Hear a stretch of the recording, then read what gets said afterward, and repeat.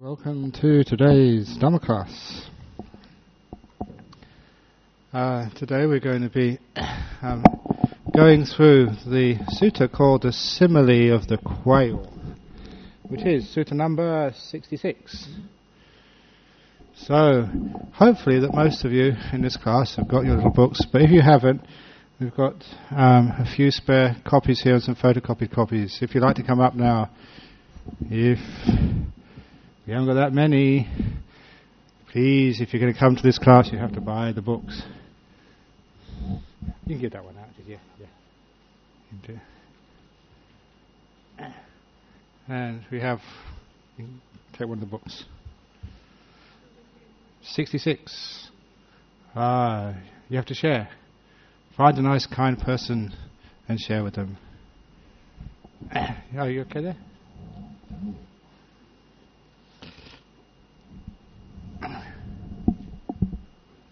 So it's number 66.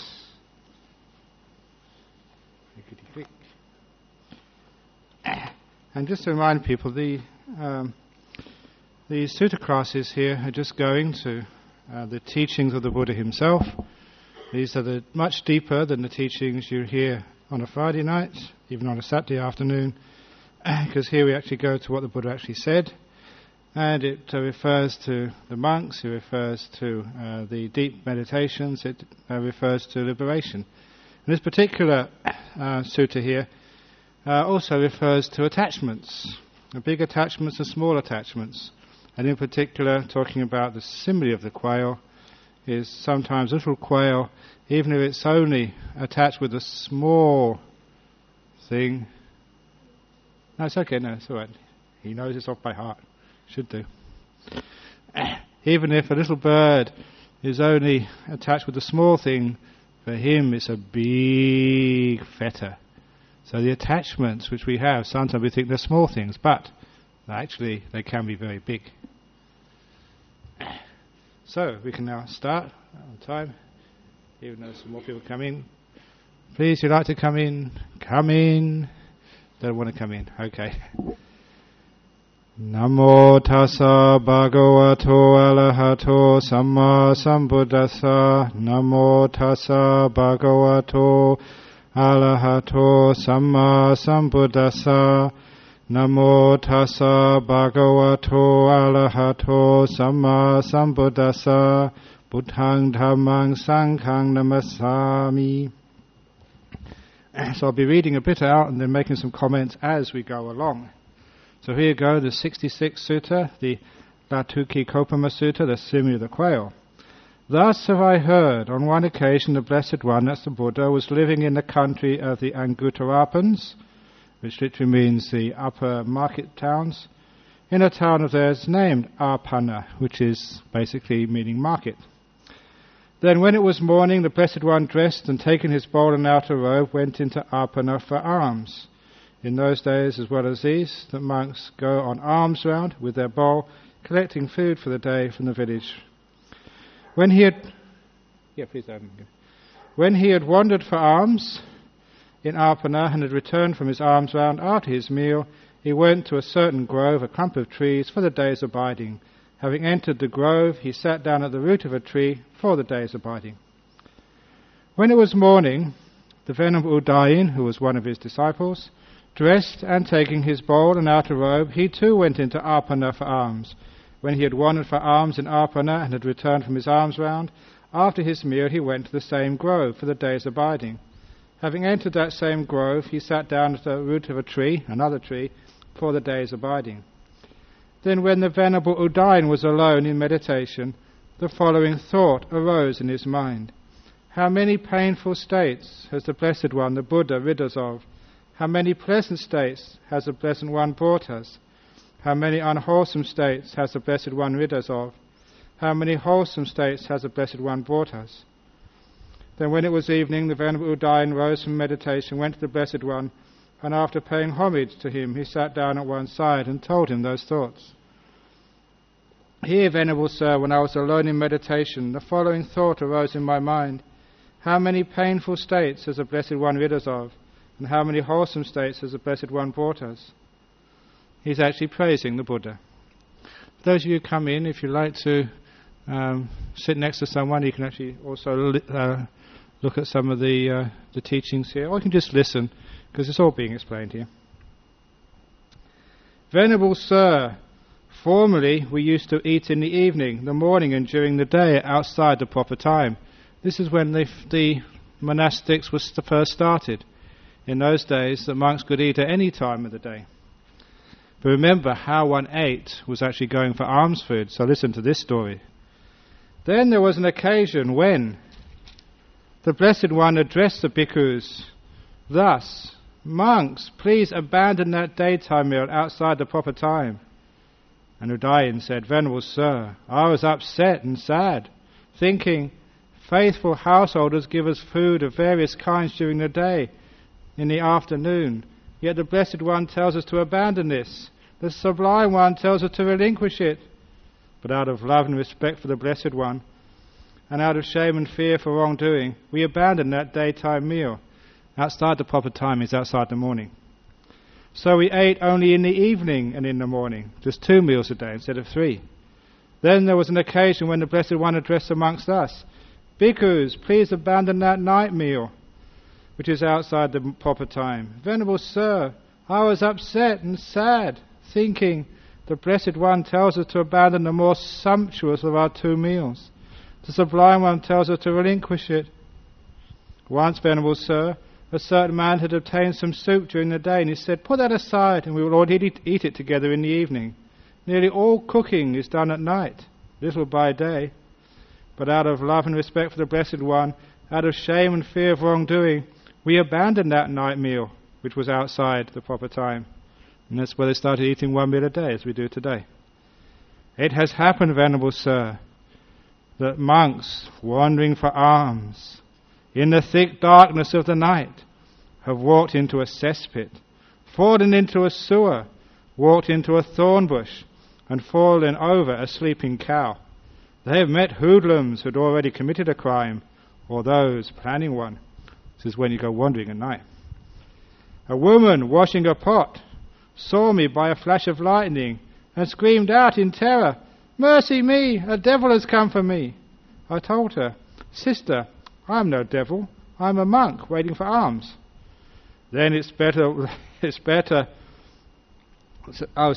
she said, 'Then it's a monk whose mother has died and whose father has died. Better, monk, for you that you get your belly cut open with a sharp butcher's knife than this prowling for alms for your belly's sake in the thick darkness of the night.'" So an example of what happens if monks go for alms food in the middle of the night. Someone who sees you gets afraid, thinks you're a demon.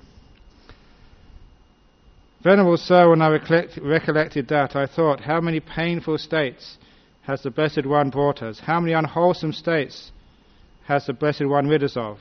How many wholesome states has the Blessed One brought us?"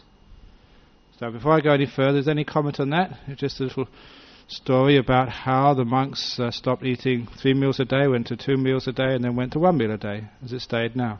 And one of the reasons why, if the monks went for alms round, especially at night time, they might fall into a cesspit or a sewer, or meet hoodlums about to do the job. They might get arrested themselves. Any questions on that so far, or comments?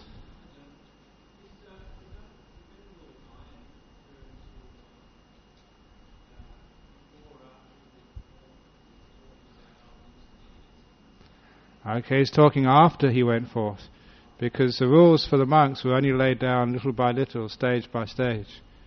So when the monastic life was first formed, there was no real rules. It was only later on that those rules became formulated, as occasion demanded. When there was a problem, then a rule would be put down to try and solve that problem. So it's interesting, for the monks' rules, the Buddha didn't just sit down and say, okay, what should the rules be? Just as circumstances arose. And the community of monks, or the community of nuns, the community of lay people need to be protected.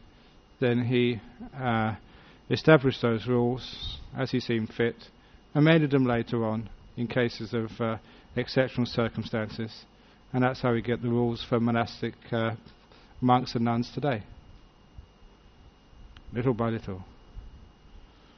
Okay, now we get to the Dhamma part of this. So too, Udayin, there are certain misguided men here who, when told by me, abandon this, say, what? Such a mere trifle? Such a little thing as this? This recluse, meaning the Buddha, is too exacting, and they do not abandon that, and they show discourtesy towards me, as well as to those monks desirous of training. For them that becomes a strong, stout, tough, unrotting tether and a thick yoke. So he's talking about attachments here. When the Buddha says abandon this, some people think that's just a small thing, why bother? And because of their attitude, that becomes a strong, stout, tough, unrotting tether and a thick yoke. Suppose, Udayin, a quail were tethered by a rotting creeper, and would thereby expect injury, captivity, or death. Now suppose someone said, the rotting creeper by which that quail is tethered, and thereby expects injury, captivity, or death, is for her a feeble, weak, rotting, coreless tether. Would they be speaking rightly? No, venerable sir, for that quail, the rotting creeper by which she is tethered, and thereby expects injury, captivity, or death, is like a strong, stout, tough, unrotting tether and a thick yoke. It's just a small being, even a small attachment is strong. So too, Udayin, there are certain misguided men here who, when told by me, abandon this, say, what? Such a mere trifle, such a little thing as this? This recluse is much too exacting, and they do not abandon that, and they show discourtesy towards me, as well as to those monks desirous of training. For them, that thing becomes a strong, stout, tough, unrotting tether and a thick yoke. Udayin, there are certain clansmen here who, when told by me, abandon this, say, what? Such a mere trifle? Such a little thing to be abandoned as this? The Blessed One tells us to abandon, the Sublime One tells us to relinquish. Yet they abandon that, and do not show discourtesy towards me, or towards those monks desirous of training. Have abandoned it, they live at ease, unruffled, subsisting on others' gifts, with mind as aloof as a wild deer's. For them that thing becomes a feeble, weak, rotting, coreless tether. Suppose, Udayin, a royal tusker elephant, with tusks as long as chariot poles, full grown in stature, high bred, and accustomed to battle. Suppose they were tethered by a stout leather thong, but by simply twisting his body a little, he could break and burst the thongs and go wherever he likes. Now suppose someone said, the stout leather thongs by which this royal tusker elephant is tethered are for him strong, stout, tough, unrotting tethers, or a thick yoke. Would he be speaking rightly? No, venerable sir. The stout leather thongs by which that royal tusker elephant is tethered, which by simply twisting his body a little he could break and burst and then go where he likes, are for him a feeble, weak, rotting, coreless tether. So too, Udayin, there are certain clansmen here who, when told by me, abandon this, say, what, such a mere trifle, such a little thing to be abandoned as this? The Blessed One tells us to abandon, the Sublime One tells us to relinquish. Yet they abandon that, and they do not show discourtesy towards me, but towards those monks desirous of training. Having abandoned it, they live at ease, unruffled, subsisting on others' gifts, with mind as aloof as a wild deer. For them that thing becomes a feeble, weak, rotting, coreless tether. So talking here about attachments. The attachments, the strength of the attachments is not inherent in the thing in itself. It depends upon the being who's thereby attached. In other words, just a small little string is a very stout tether for a little quail. But even strong leather bonds is no tether at all for a wild elephant. So even when you think, oh, these things are so small attachments, I don't need to bother about these, they're mere trifles. When the Buddha says give them up, why not give them up? Otherwise, maybe you are a quail and not an elephant. Understand? Do you really understand? You'll find out soon, because of what's coming next. Suppose, Udayin, there were a rich householder or householder's son, with great wealth and property, with a vast number of gold ingots, a vast number of granaries, a vast number of fields, a vast... Ah, yes. Okay, thank you. I like that one better though. Okay, we go to the... Suppose Udayin there were a poor, penniless, destitute man. I was really getting into that. You stopped my flow. Never mind. Here we go. Suppose, Udayin, there were a poor, penniless, destitute man, and he had one dilapidated hovel open to the crows, not the best kind, and one dilapidated wicker bedstead, not the best kind, and some grain and pumpkin seeds in a pot, not the best kind, and one hag of a wife, not the best kind. I never wrote that. And one hag of a wife, not the best kind. He might see a monk in a monastery park sitting in the shade of a tree, his hands and feet well washed after he'd eaten a delicious meal, devoting himself to the higher mind. That's called meditation. He might think how pleasant the recluse state is, how healthy the recluse state is. If only I could shave off my hair and beard, put on a yellow robe and go forth from the home life into homelessness. But being unable to abandon his one dilapidated hovel, open to the crows, not the best kind, unable to abandon his one dilapidated wicker bedstead, not the best kind, unable to abandon his grain and pumpkin seeds in a pot, not the best kind, unable to abandon his hag of a wife, not the best kind, he is unable to shave off his hair and beard, put on a yellow robe, and go forth from the home life into homelessness.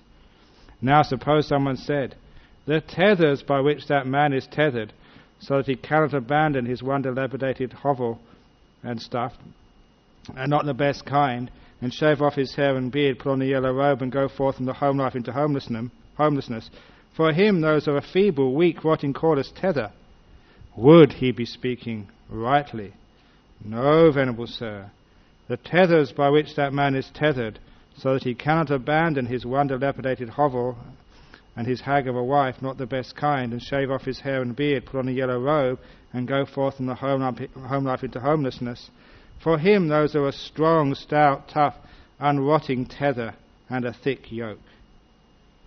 So too, Dayan, there are some certain misguided men here, who when told by me, abandon this, do not abandon that, and they show discourtesy towards me as well as towards those bhikkhus, desirous of training. For them that thick thing becomes a strong, stout, tough, unrotting tether and a thick yoke. So this is an example here, just how we can be attached to things not of the best kind. You don't just mean like a hag of a wife, you also mean just a dope of a husband. Whoever it is, it's so easy to be attached to these things. But, paragraph 12, suppose, Udayin, there were a rich householder or householder's son, with great wealth and property, with a vast number of gold ingots, a vast number of granaries, a vast number of fields, a vast amount of land, and a vast number of wives, and a vast number of men and women slaves. He might see a monk in a monastery park sitting in the shade of a tree, his hands and feet well washed after he had eaten a delicious meal, devoting himself to the higher mind, to meditation. He might think, how pleasant the recluse state is. How healthy the recluse state is. If only I could shave off my hair and beard, put on a yellow robe, and go forth from the home life into homelessness. And being able to abandon his vast number of gold ingots, his vast number of granaries, his vast number of fields, his vast amount of land, his vast number of wives, and his vast number of men and women slaves. He is able to shave off his hair and beard, put on a yellow robe, and go forth from the home life into homelessness. Now suppose someone said, the tethers by which that householder or householder's son is tethered, so that he can abandon his vast number of gold ingots, etc., and his vast number of men and women slaves, and shave off his hair and beard, put on the yellow robe and go forth from the home life into homelessness. For him those are strong, stout, tough, unrotting tethers. Would they be speaking rightly? No, venerable sirs. The tethers, the attachments by which that householder or householder's son is tethered, so that he can abandon his vast numbers of gold ingots, his vast number of men and women slaves, and shave off his hair and beard, put on a yellow robe, and go forth from the homeless life into homelessness. For him, these are a feeble, weak, rotting, coreless tether.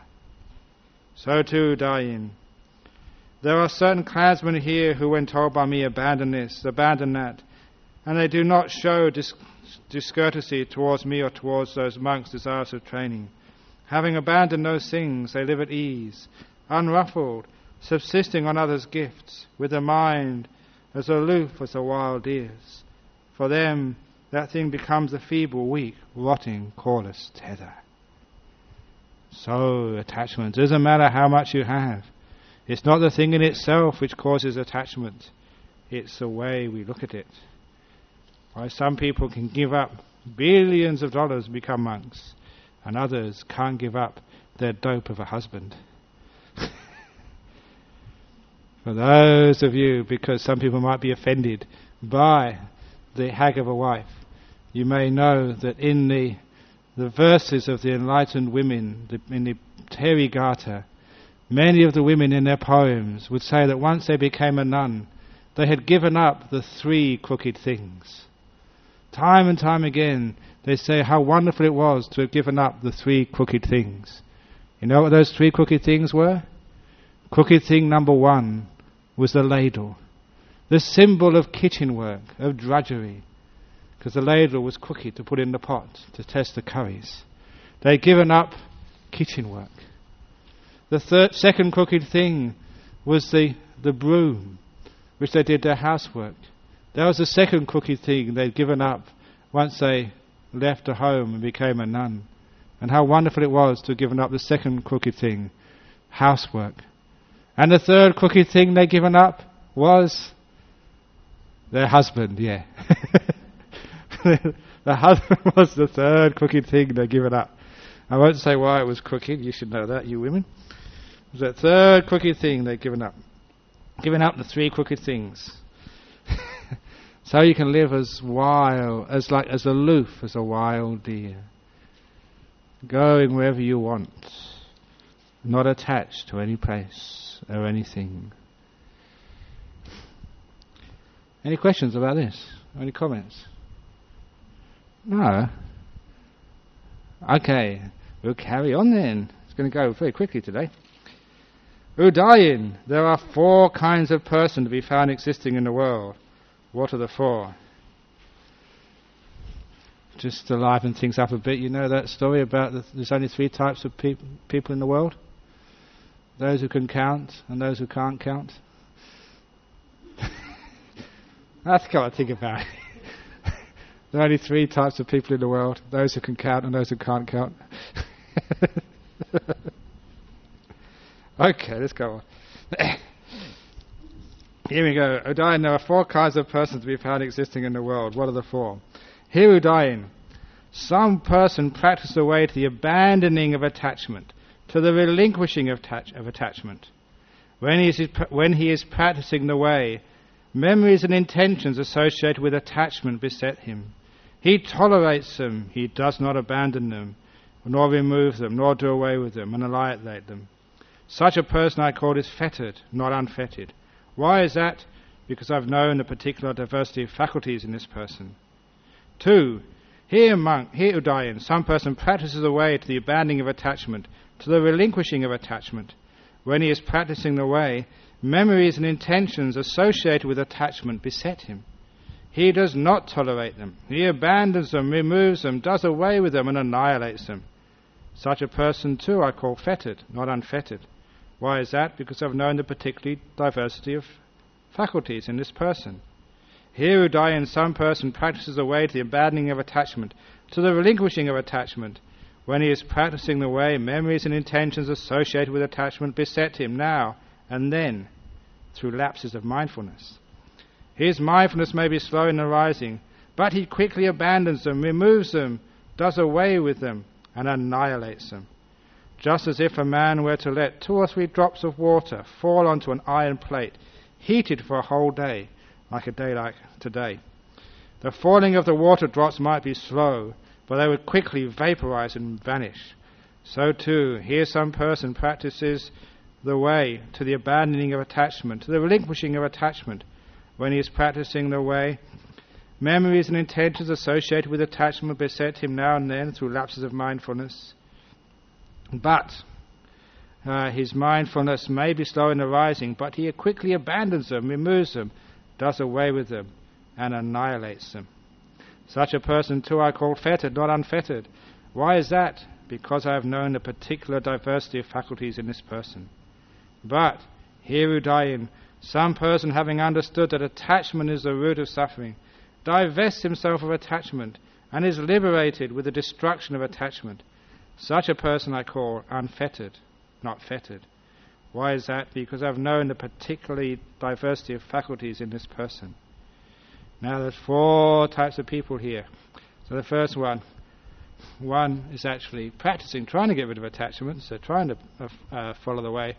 But when the memories, attachments come up, they don't do anything about them. They don't practice any procedure to get rid of the attachments.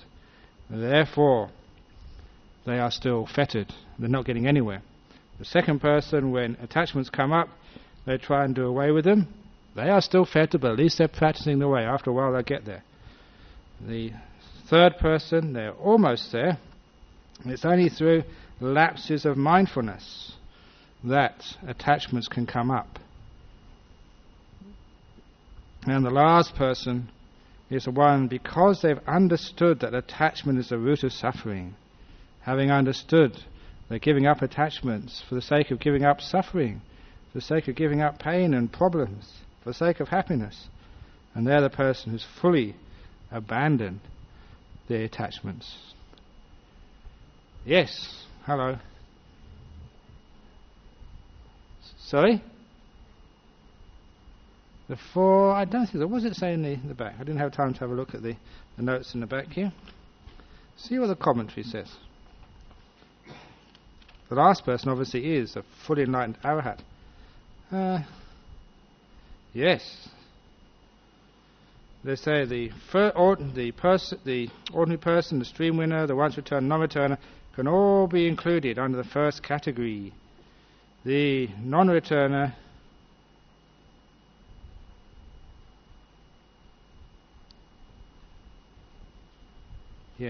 I think they say that it's only the non-returner is number 3. So really these don't really too clearly correspond to the 4 stages of enlightenment. The first one is just an ordinary person, the ordinary Joe. And the second one can also be just an ordinary Joe, or Joan, somebody who's actually trying to abandon their attachments. So they're going well.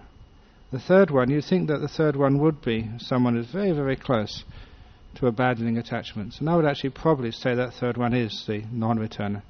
And the fourth one obviously is the arahat. But it just shows you just the way that we abandon attachments. Now realizing those attachments stopping us, having a mind like a wild deer, someone who's free, someone who's unburdened, someone who is not tied down to things in the world and has a happiness of such freedom. That seeing that we want to abandon our attachments, some people don't even try. That's number 1. Some people try, but they haven't really succeeded yet. Number 3 is some people have tried and they're almost there. It's just a small little lapse of mindfulness from time to time stops them. And so that probably is the anagami, non-returner. And the fourth person is because they've really fully understood the purpose of abandoning attachments, knowing that attachment is the root of suffering, that thereby they have completely abandoned their attachments. Any comments on that? Yeah?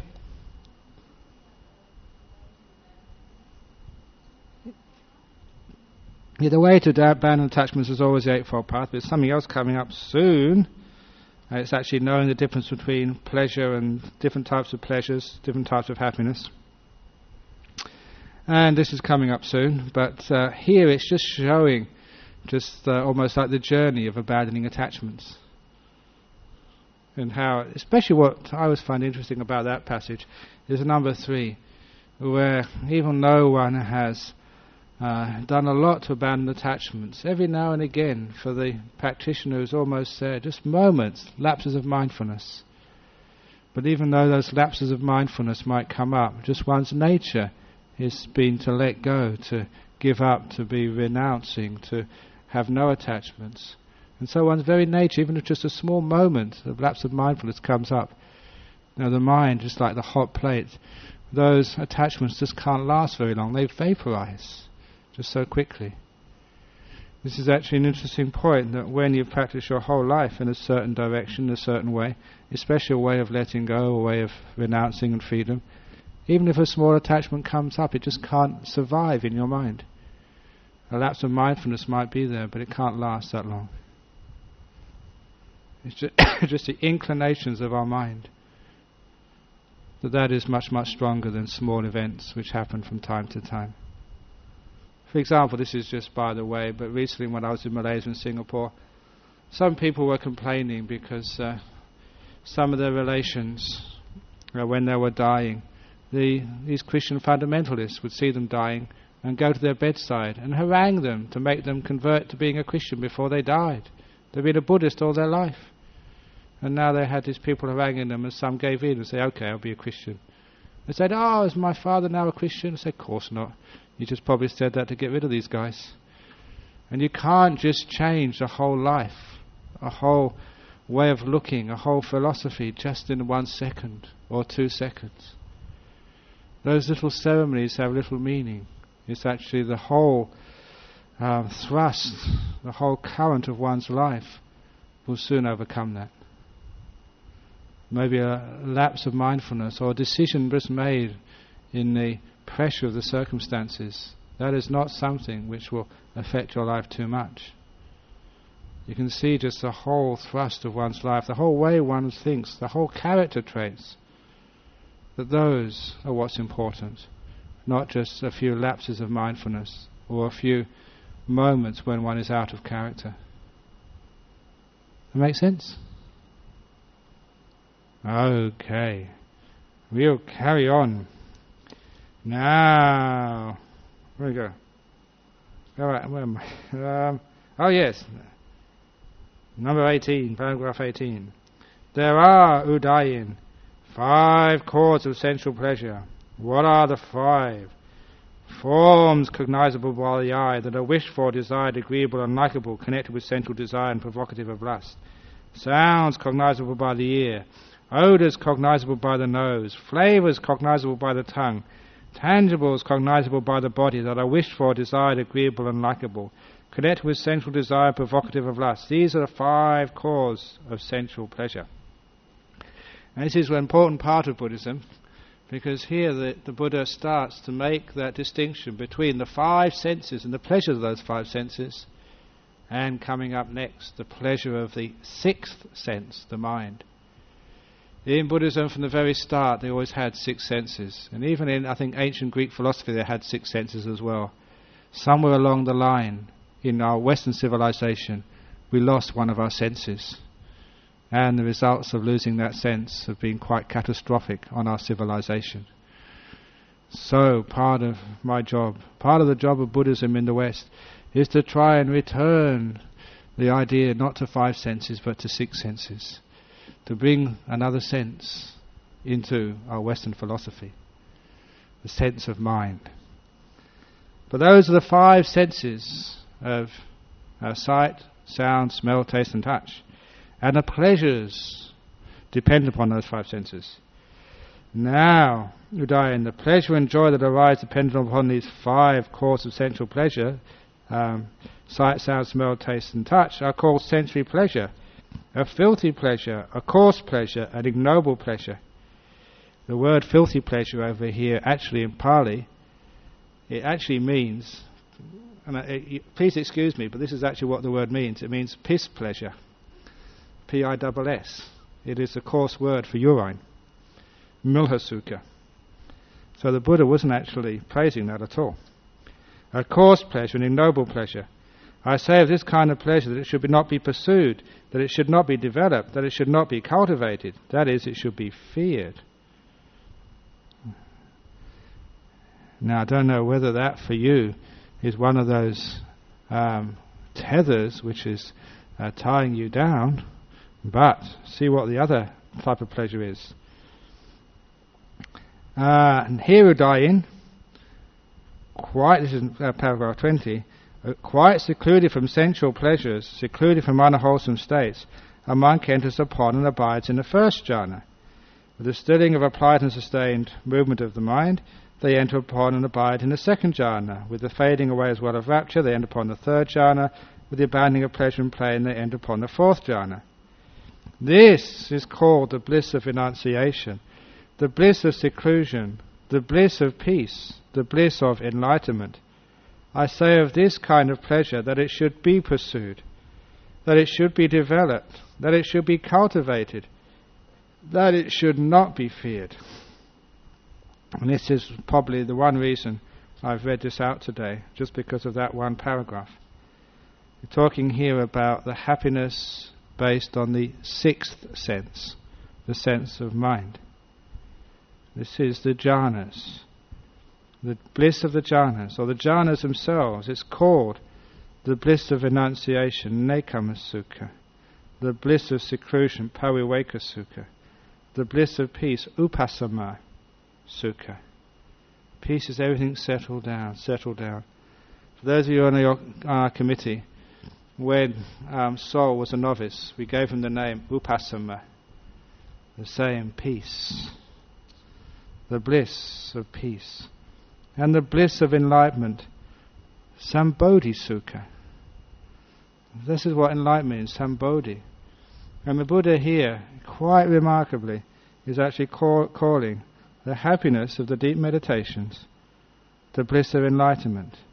And it's remarkable because that is not enlightenment. Everyone who knows Buddhism knows that. But obviously it's close enough. The Buddha says that happiness, you can call it the bliss of enlightenment. And moreover, he says, of this kind of pleasure, it should be pursued, it should be developed, it should be cultivated, it should not be feared. Too many people go around saying that those happinesses of meditation, they say, do not get attached to those. This whole sutta, this teaching here is about attachment. And the Buddha said, this is not attachment. These are to be developed, pursued, cultivated, not to be feared. The pleasures of the mind. And it's only when you understand those pleasures, you understand why the Buddha called the other sense pleasures of the five senses, the filthy pleasure, coarse pleasure, in comparison to the bliss of meditation. Those pleasures are well named by the Buddha. Even though when you get into deep meditation yourself, it sometimes comes up, you're having such a happy time. It cannot be the path to enlightenment. Surely such happiness, such pleasure, it just cannot be, some people think, the path to enlightenment. And the Buddha said it is the path to enlightenment. It should be pursued, it should be developed, it should be cultivated, it should not be feared. This is following the happiness of the sixth sense. Recently, while I was in Singapore, Malaysia, teaching a retreat, I found that many people, when they're meditating, whenever some pleasure and happiness came in their meditation, they would not follow it. Instead, they would always be in their bodies, sitting for hours and hours and hours, just enjoying pain. And I cultivated a new word for that type of meditation. Just as in the breath meditation we call it anapanasati. Those who follow pain in the body, we call that anapanasati. So then that's not something taught by the Buddha, anapanasati. Anapanasati. Or if you like, anasukha sati. Anabliss sati. Now that is what the Buddha taught. And this is one of the places you can quote. Here who die in, number 22, here who die in quite secluded from sensual pleasures, secluded from unwholesome states, a bhikkhu enters and abides in the first jhana. Now this, I say, belongs to the perturbable, and what therein belongs to the perturbable. The applied thought and sustained thought there have not ceased. Therein, that is what belongs to the perturbable. As many of you know, when I've described these jhanas before, when it says thought there, it doesn't really mean the same thing as we usually know as thought. The Pali word means more like a movement of the mind onto its object. A subverbal thought, not a commentary at all.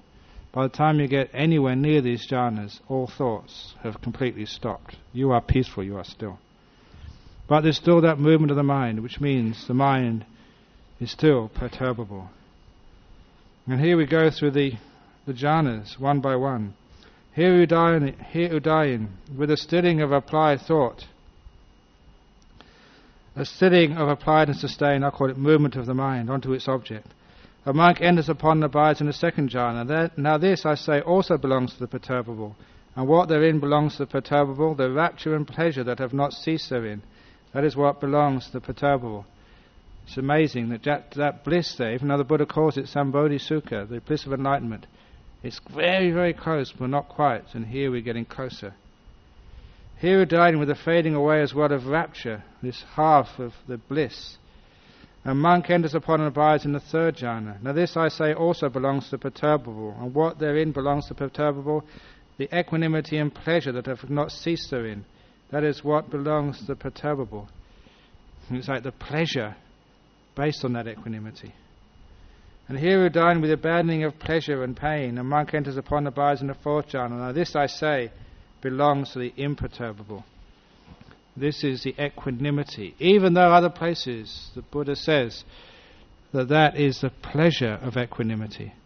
The first jhana is the pleasure of abandoning the body and being just in the mind. The second jhana is having abandoned that last movement of the mind, and now one is still.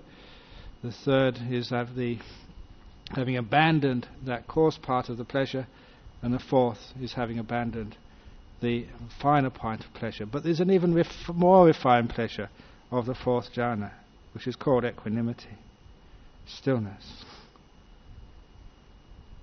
Here Udayin, quite secluded from sensual pleasures, that means the five senses. Secluded from unwholesome states, which means the five hindrances. A monk enters upon and abides in the first jhana. That, I say, is not enough. Abandon it, I say, surmount it. And what surmounts it? Here Udayin, with a stilling of applied and sustained movement of mind. A monk enters upon and abides in the second jhana. That surmounts it. But that too, I say, is not enough. Abandon it, I say, surmount it. And what surmounts it? Herein Udayin, with a fading away as well of rapture, a monk enters upon and abides in the third jhana. That surmounts it. But that too, I say, is not enough. Abandon it, I say. Surmount it, I say. And what surmounts it? Here Udayin, with the abandoning of pleasure and pain, a monk enters upon and abides in the fourth jhana. That surmounts it. But that too, I say, is not enough. Abandon it, I say. Surmount it. And what surmounts it? And here we go into the four immaterial attainments. Here Udayin, with the complete surmounting of perceptions of form, with the disappearance of perceptions of sensory impact, with non-attention to perceptions of diversity, aware that space is infinite. I prefer the word unbounded, unlimited by things. A monk enters upon and abides in the base of infinite or unlimited space. That surmounts it, surmounts the equanimity. But that too, I say, is not enough. Abandon it, I say. Surmount it, I say. And what surmounts it? Here Udayin, by completely surmounting the base of infinite space, or rather unlimited space, all idea of space now goes. When it's unlimited, unmeasured, unbound space, then it's almost like space is just disappearing. And the next thing which comes up is consciousness. Aware that consciousness also is unbound, unlimited, undefined. A monk enters upon and abides in the base of unlimited consciousness. That surmounts the previous one. But that too, I say, is not enough. Abandon it, I say. Surmount it, I say. And what surmounts it? Here Udayin, by completely surmounting the base of the unlimited consciousness. where consciousness completely disappears, aware that there is nothing. Our mind enters upon, abides in the base of nothingness. That surmounts it. But that too, I say, is not enough. Abandoned, I say, surmounted, I say. One is actually seeing nothing. There is still an object in the mind. There is still something to be abandoned. One has to let go now of nothing. Here we die in by completely surmounting the base of nothingness, letting go of nothing. Our mind enters upon, abides in the base of neither perception or non-perception. You're giving up perception, but you're still watching non-perception. You're perceiving non-perception. That's why it's neither perception nor non-perception. That surmounts it, but that too, I say, is not enough. Abandoned, I say, surmounted, I say. And what surmounts it? Here we die in by completely surmounting the base of neither perception or non-perception. You just turn off perception. And our mind enters upon, abides in the cessation of perception and feeling. That surmounts it. Thus I speak of the abandoning even of the base of neither perception or non-perception. Do you see, Udayan, any fetter, small or great, who is abandoning I do not speak of? No, Venerable Sir. That is what the Blessed One said. The Venerable Udayan was satisfied and delighted in the Blessed One's words. Now I just took you through the most refined states of consciousness which you could ever experience in samsara, through the jhanas and beyond. All about letting go of your attachments. Even those things you think are trivial, if you can't let them go, they are for you a stout bond. Sometimes we ask people to keep precepts and say, what's the point? Just a small glass of alcohol, that's not very much. If you can't give it up, for you it's like a stout bond. It's like a big, heavy rope tying you down. If it is really trivial, why not give it up? As one monk said in Thailand, even a small fire is dangerous, just like a small drink. If you don't believe me, take out a match and hold it under your finger when it's lit. Even a small fire can burn. So, he said, even these small attachments, why do you bother? Why not let them go? To throw away everything if one really wants to become enlightened. If one wants to be like a wild deer, free. And we go here not just to giving up the pleasures of the body, which attaches to our body, but giving up the pleasures even in the mind as we go through the jhana, and giving up even perception and knowing.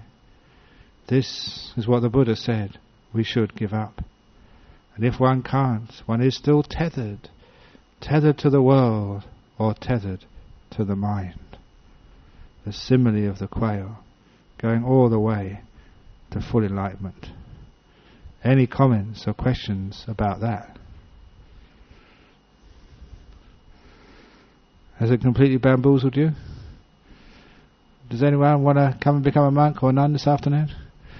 Is there any tether which is still tying you down?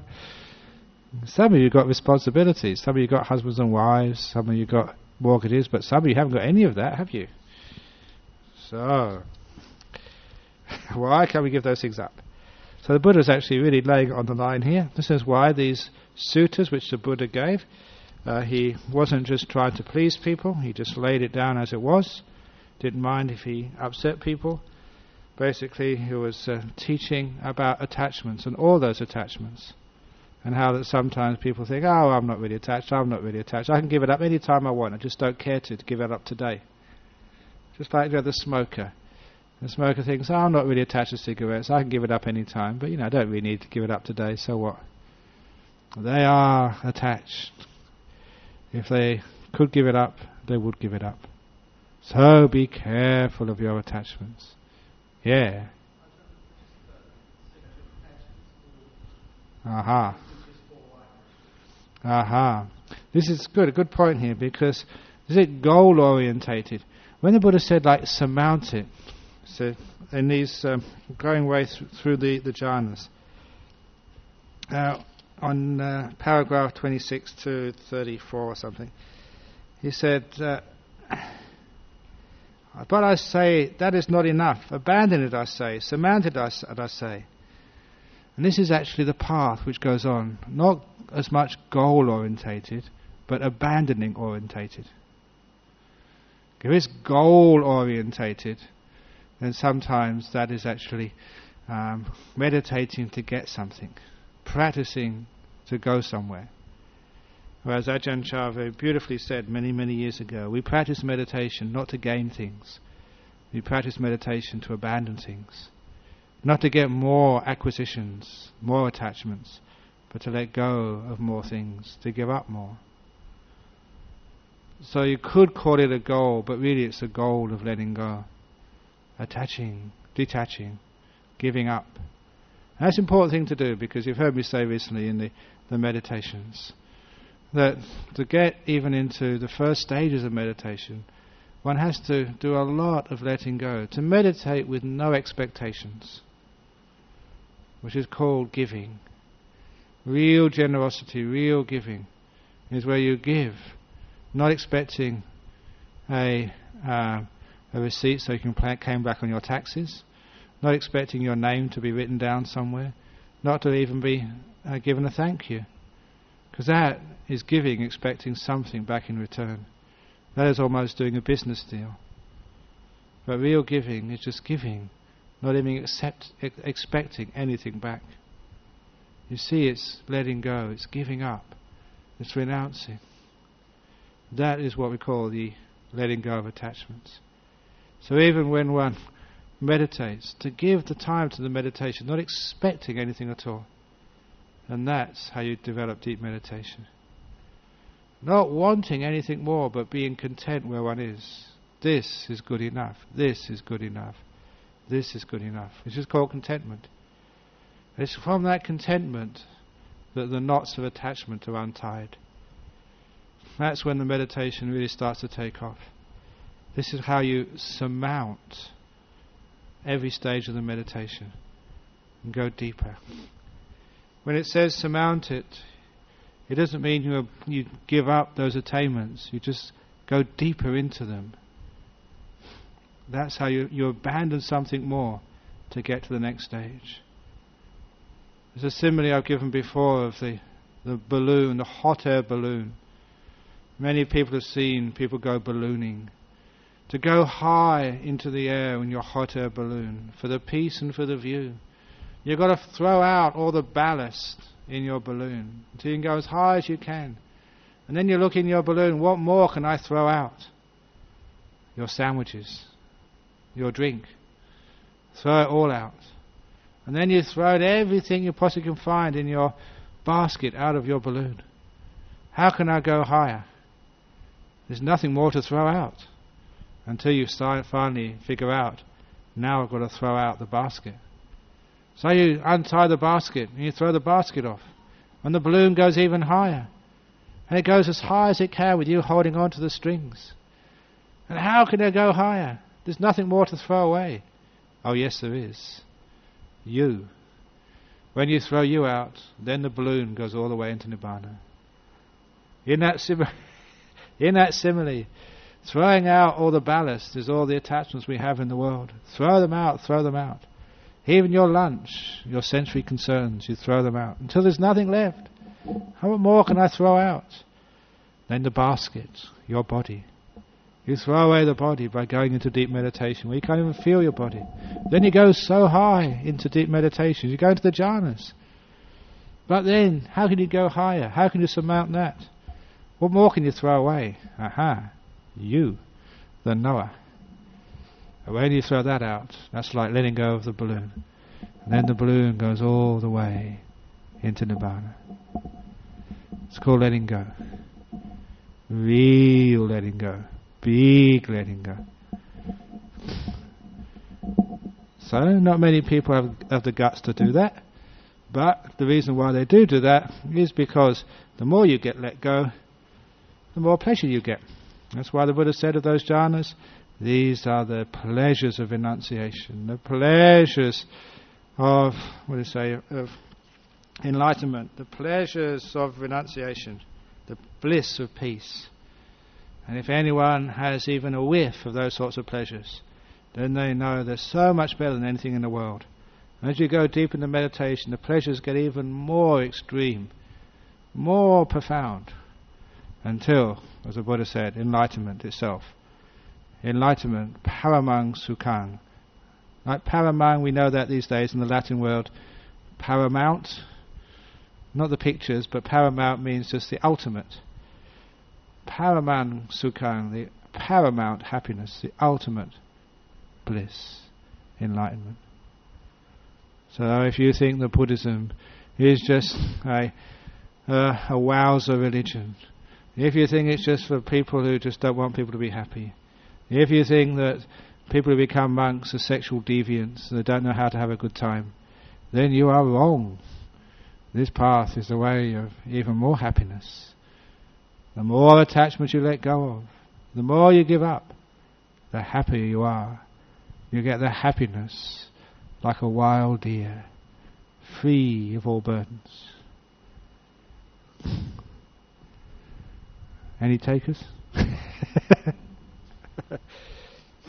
Maybe not in this life, maybe in the next life, who knows? Any other questions? Yeah. Yeah.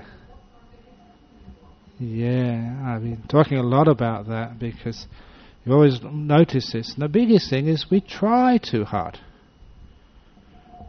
There's too many goals. I was saying this on Saturday afternoon in the meditation.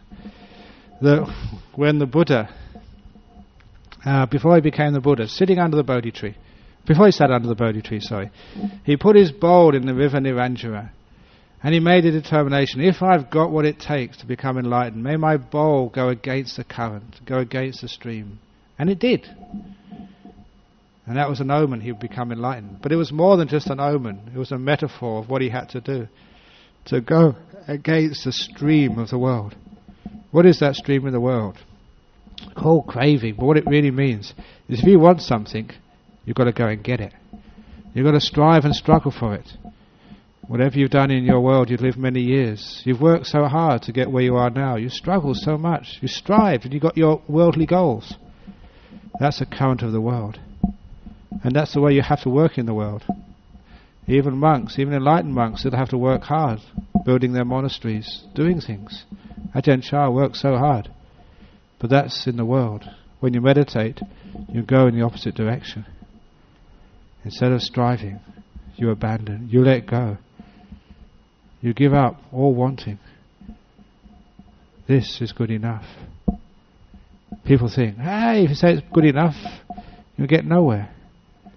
If you're compassionate, the door of my heart's open to you no matter what happens. How will your mind ever grow anywhere when you're just so sort of complacent? But you try that. With 100% kindness, the door of my heart's open to this moment. Any moment, anything goes. Then you find the mind becomes still. That is the way into deep meditation. Non-doing. Abandoning the doer. Abandoning the controller. Abandoning that part of the self which always wants to go out there and get things. Giving without expecting anything in return. How many people can do something when there's nothing in it for them? How many people can really give, not expecting anything? How many people can be content? When I'm taught like that, the people, some of them for the first time, have gone into some deep meditations. Just recently returning from Malaysia and Singapore, some great success. When I told people that retreat, I said, look, this is a Nobel silence retreat. Because we're on retreats, we do Nobel silence. But I said, remember, this is spelled Nobelsilence. No bell silence. There's no bells. There's no wake-up bells. You don't have to go and meditate at this particular time. With no time you go to bed. You can sleep whenever you want. You can actually get up in the morning for breakfast. And just after breakfast go back to bed again. And sleep. If you really want to. Be kind to your body. And they thought I was absolutely crazy. This is Malaysians. These are like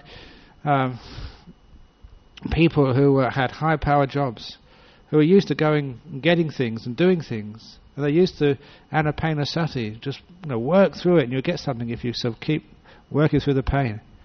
But when I did this, at least they had enough faith and confidence to try it out. And some of them, they slept so much for the first couple of days. After 2 or 3 days, they were relaxed. And then they could really start to meditate. And they had the same idea of not doing things, going with the flow, or whatever you might like to call it. Letting go, just being alert, but not doing things. And they got into some great meditations. And by the end, they were sitting. One lady, she's only ever sat for 45 minutes before, she sat for 3 hours, missed her lunch. This is what happens. Because they're going against the stream of the world. They're letting go. They're being kind. Or like the simile I told yesterday afternoon in the meditation. There's also the story which many of you remember from, if you've ever read the scriptures or the stories of the Buddha. Nalagiri the elephant. Somebody fed Nalagiri with alcohol to make it mad. And they set Nalagiri on the path, charging completely out of its mind, this mad, crazy, fierce elephant in the path of the Buddha. Knowing the Buddha was coming in arms round along that narrow road. And when they saw this mad elephant charging towards them, all the monks scarpered, except Ananda, who stood in front of the Buddha, the brave royal attendant. They're trying to sort of do the John Wayne thing.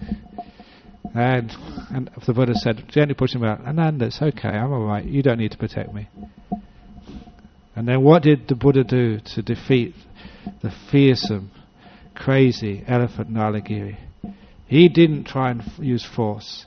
He didn't take hold of Nalagiri by the trunk and whirl him around his head and throw him over the Ganges. He didn't use any force at all. He used loving kindness. Nalagiri, the door of my heart is open to you. No matter what you ever do. If you want to kill me, that's fine. Unconditional acceptance and loving kindness. And at that, Nalagiri stopped, just bowed down to the Buddha, and within a few seconds the Buddha was stroking this docile elephant's trunk. Now that was, you all know that story. Now what happens, how does that relate to your mind? There are times when you've got Nalagiri in your head, this raging, crazy elephant mind, who is drunk, intoxicated, fierce and violent. And how do you try and stop the Nalagiri in your mind during meditation when you go absolutely crazy? We try and sort of fight that, and we always get defeated. Instead we say, crazy mind, the door of my heart's open to you. Unconditional acceptance. And in a few seconds, your crazy, intoxicated, mad mind will be kneeling before you, docile, at peace. It goes against the stream of the world. But, my goodness, it works. That's the reason. Because people go in the wrong direction. Even though the Buddha kept on saying this, monks keep on saying this, meditate to let go, don't meditate to get somewhere. We think, oh yeah, but we meditate to get somewhere. We meditate to try and gain something. We charge at the defilements of our mind. We try and get rid of them. We struggle, we strive. We make war. And when you make war, you know what happens when you make war? You get collateral damage. You get headaches and frustration. That's called collateral damage. You make peace. Make peace with Nalagiri. Make peace with this moment. Make peace with this body, with this mind. It's called letting go of attachment. Understand? You're a wild deer. No boundaries. That makes sense? Okay. Any other question today? Okay, it's a short one. Going. Okay, we've got 2 questions at the last moment. Okay, go on quickly.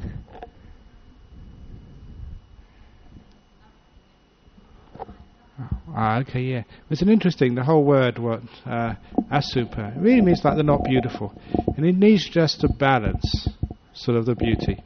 So if you see something which you really, really, really want, then in order to let go of that craving, that attachment, you start to look upon it in the other way. in a way which looks at its faults, looks at its downside, looks at its problems. So actually you can see like the full picture. Whenever you look at something, it's always got its aspects which are beautiful, but it's also got its aspects which are not so beautiful. You can look at the food. Sometimes people have a lot of greed for food. So look at the food. It looks so delicious. But as I was saying to people yesterday, no matter what colour it goes into the mouth, it always comes out the other end the same colour. So whenever actually you look at your food, the feces is in that food somewhere. No matter what food you're eating, the feces is contained in that food which you're eating. And there's other stuff which is actually almost like coating it, like wrapping. And you sort of take that stuff out. That's the good stuff which you consume, your body needs. And all the rest of the stuff is feces. And you know how much food you eat and how much comes out the other end. Most of the food is feces. So if you look like, if you start contemplating like that, sometimes, you don't feel so hungry. So you don't get so much craving for food. But if you go too far on that, obviously you won't eat at all, and that goes too far. So the whole idea is balance. Food is just food. People are just people. There's no such thing as a beautiful woman or an ugly woman. There's no such thing as a handsome man or an ugly man. This is just what we add on to it. So just people are just people. I just look at the kangaroos in Bodhinyana Monastery.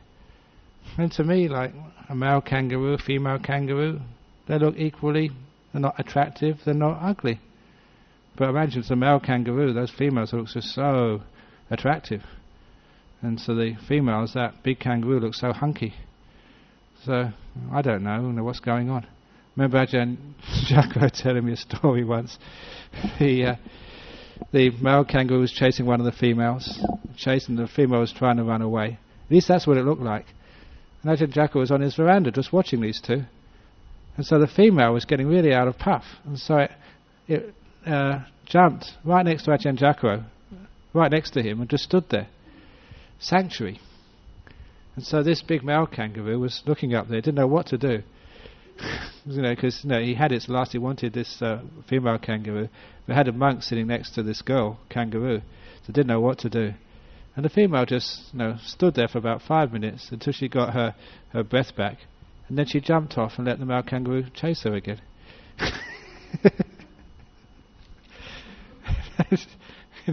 She didn't mind being chased, but it was just going a bit too much. She just wanted a bit of a breather, that's all. It's interesting sort of kangaroo psychology and sociology. He could have stayed there all the time. He could have just went to sleep next to Ajahn Jacko and would never have any bother with the male kangaroo, but didn't really want that. It still had some tethers and some attachments which it hadn't really cut off yet. So the point of the matter is we try and balance things. When I see a kangaroo, I can't see any difference. Wouldn't it be wonderful to see human beings like that? To see human beings as human beings, not as sex objects, not as women, not as men. So this is why we do the Yasupa. So if you see someone you really, really, really like, then you balance it by seeing all the faults. And that way they're just a person, they're just a boy, they're just a girl, that's all. That's if you want to let go of attachments. That's if you want to live like a wild deer. However, if you want to sort of live as a person who is bound to your house and to all your kids, if you want to be attached, they say you start off life with what they call the 5 khandhas of body, feelings, perception, mental formations and consciousness. And as you go through life, you manage to get another 5 khandhas, and then you're 10 khandhas to worry about. And after a while, you get 15 khandhas, 20 khandhas, 25 khandhas. When you have kids, you have little khandhas. And 5 khandhas is enough of a burden. So, you know what to do. It's up to you, what you want in life. At least Buddhism does its bit for the environment. We do our bit to lower world population.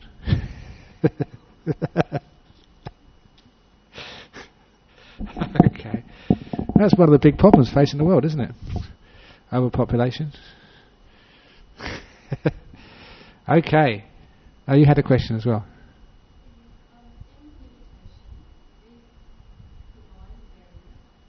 The mind a barrier? No, it's not a barrier. It's the mind is actually the field where one goes into. It's sometimes things which emanate from delusion, such as fear, craving, wanting, control. Those are the things which are barriers. But the mind itself is no barrier at all. The mind is actually an incredibly beautiful, powerful, wonderful thing, which really attracts you to it once you get close enough. Because the mind is like covered with his five senses, and once his five senses are removed, the Buddha gave the simile, it's like the moon, sort of, which comes out from behind the clouds. It's beautiful, it's brilliant. And that's like the mind when it's released from the body and the five senses. Is that really what your question was about? Okay. Okay, so that's enough for today on this hot day. Are there any requests for the next... That was pretty quick, John. You had this all planned, didn't you? For the next Sutta class. Yeah, go on. The Great 40. Oh, that's a really good one. The Great 40 is a very good one. One of the reasons is because I quote that very often, because sometimes they say this super mundane and mundane parts of the path, the Eightfold Path. And it is true, the first five factors, there is what they call worldly right view and super mundane right view. And that goes for all the other five. But when it comes to the last three factors, the meditation factors, when it comes to right effort and to right mindfulness and right concentration, then that's where that dualism ends. And I've seen some people who made that mistake. They start calling mundane jhanas. There's no such thing as mundane jhanas. All jhanas are super mundane. They're beyond this world. And all mindfulness, the four satipatthanas, are super mundane. All right efforts are super mundane. And that comes out from the Great 40. It's one of the things which it says there. So, number 117 is coming in 2 weeks' time. Tell your friends. Don't miss it. Sutta 117, the Great 40. Okay, so you can now pay respects to Buddha, Dhamma and Sangha. And those of you who've the photocopied versions, you can keep those if you wish, or you can return them, it's up to you.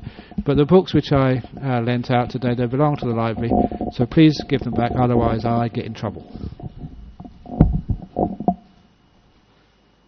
Arahang Samma Sambuddho Bhagava Buddhaṃ Bhagavantaṃ Abhivademi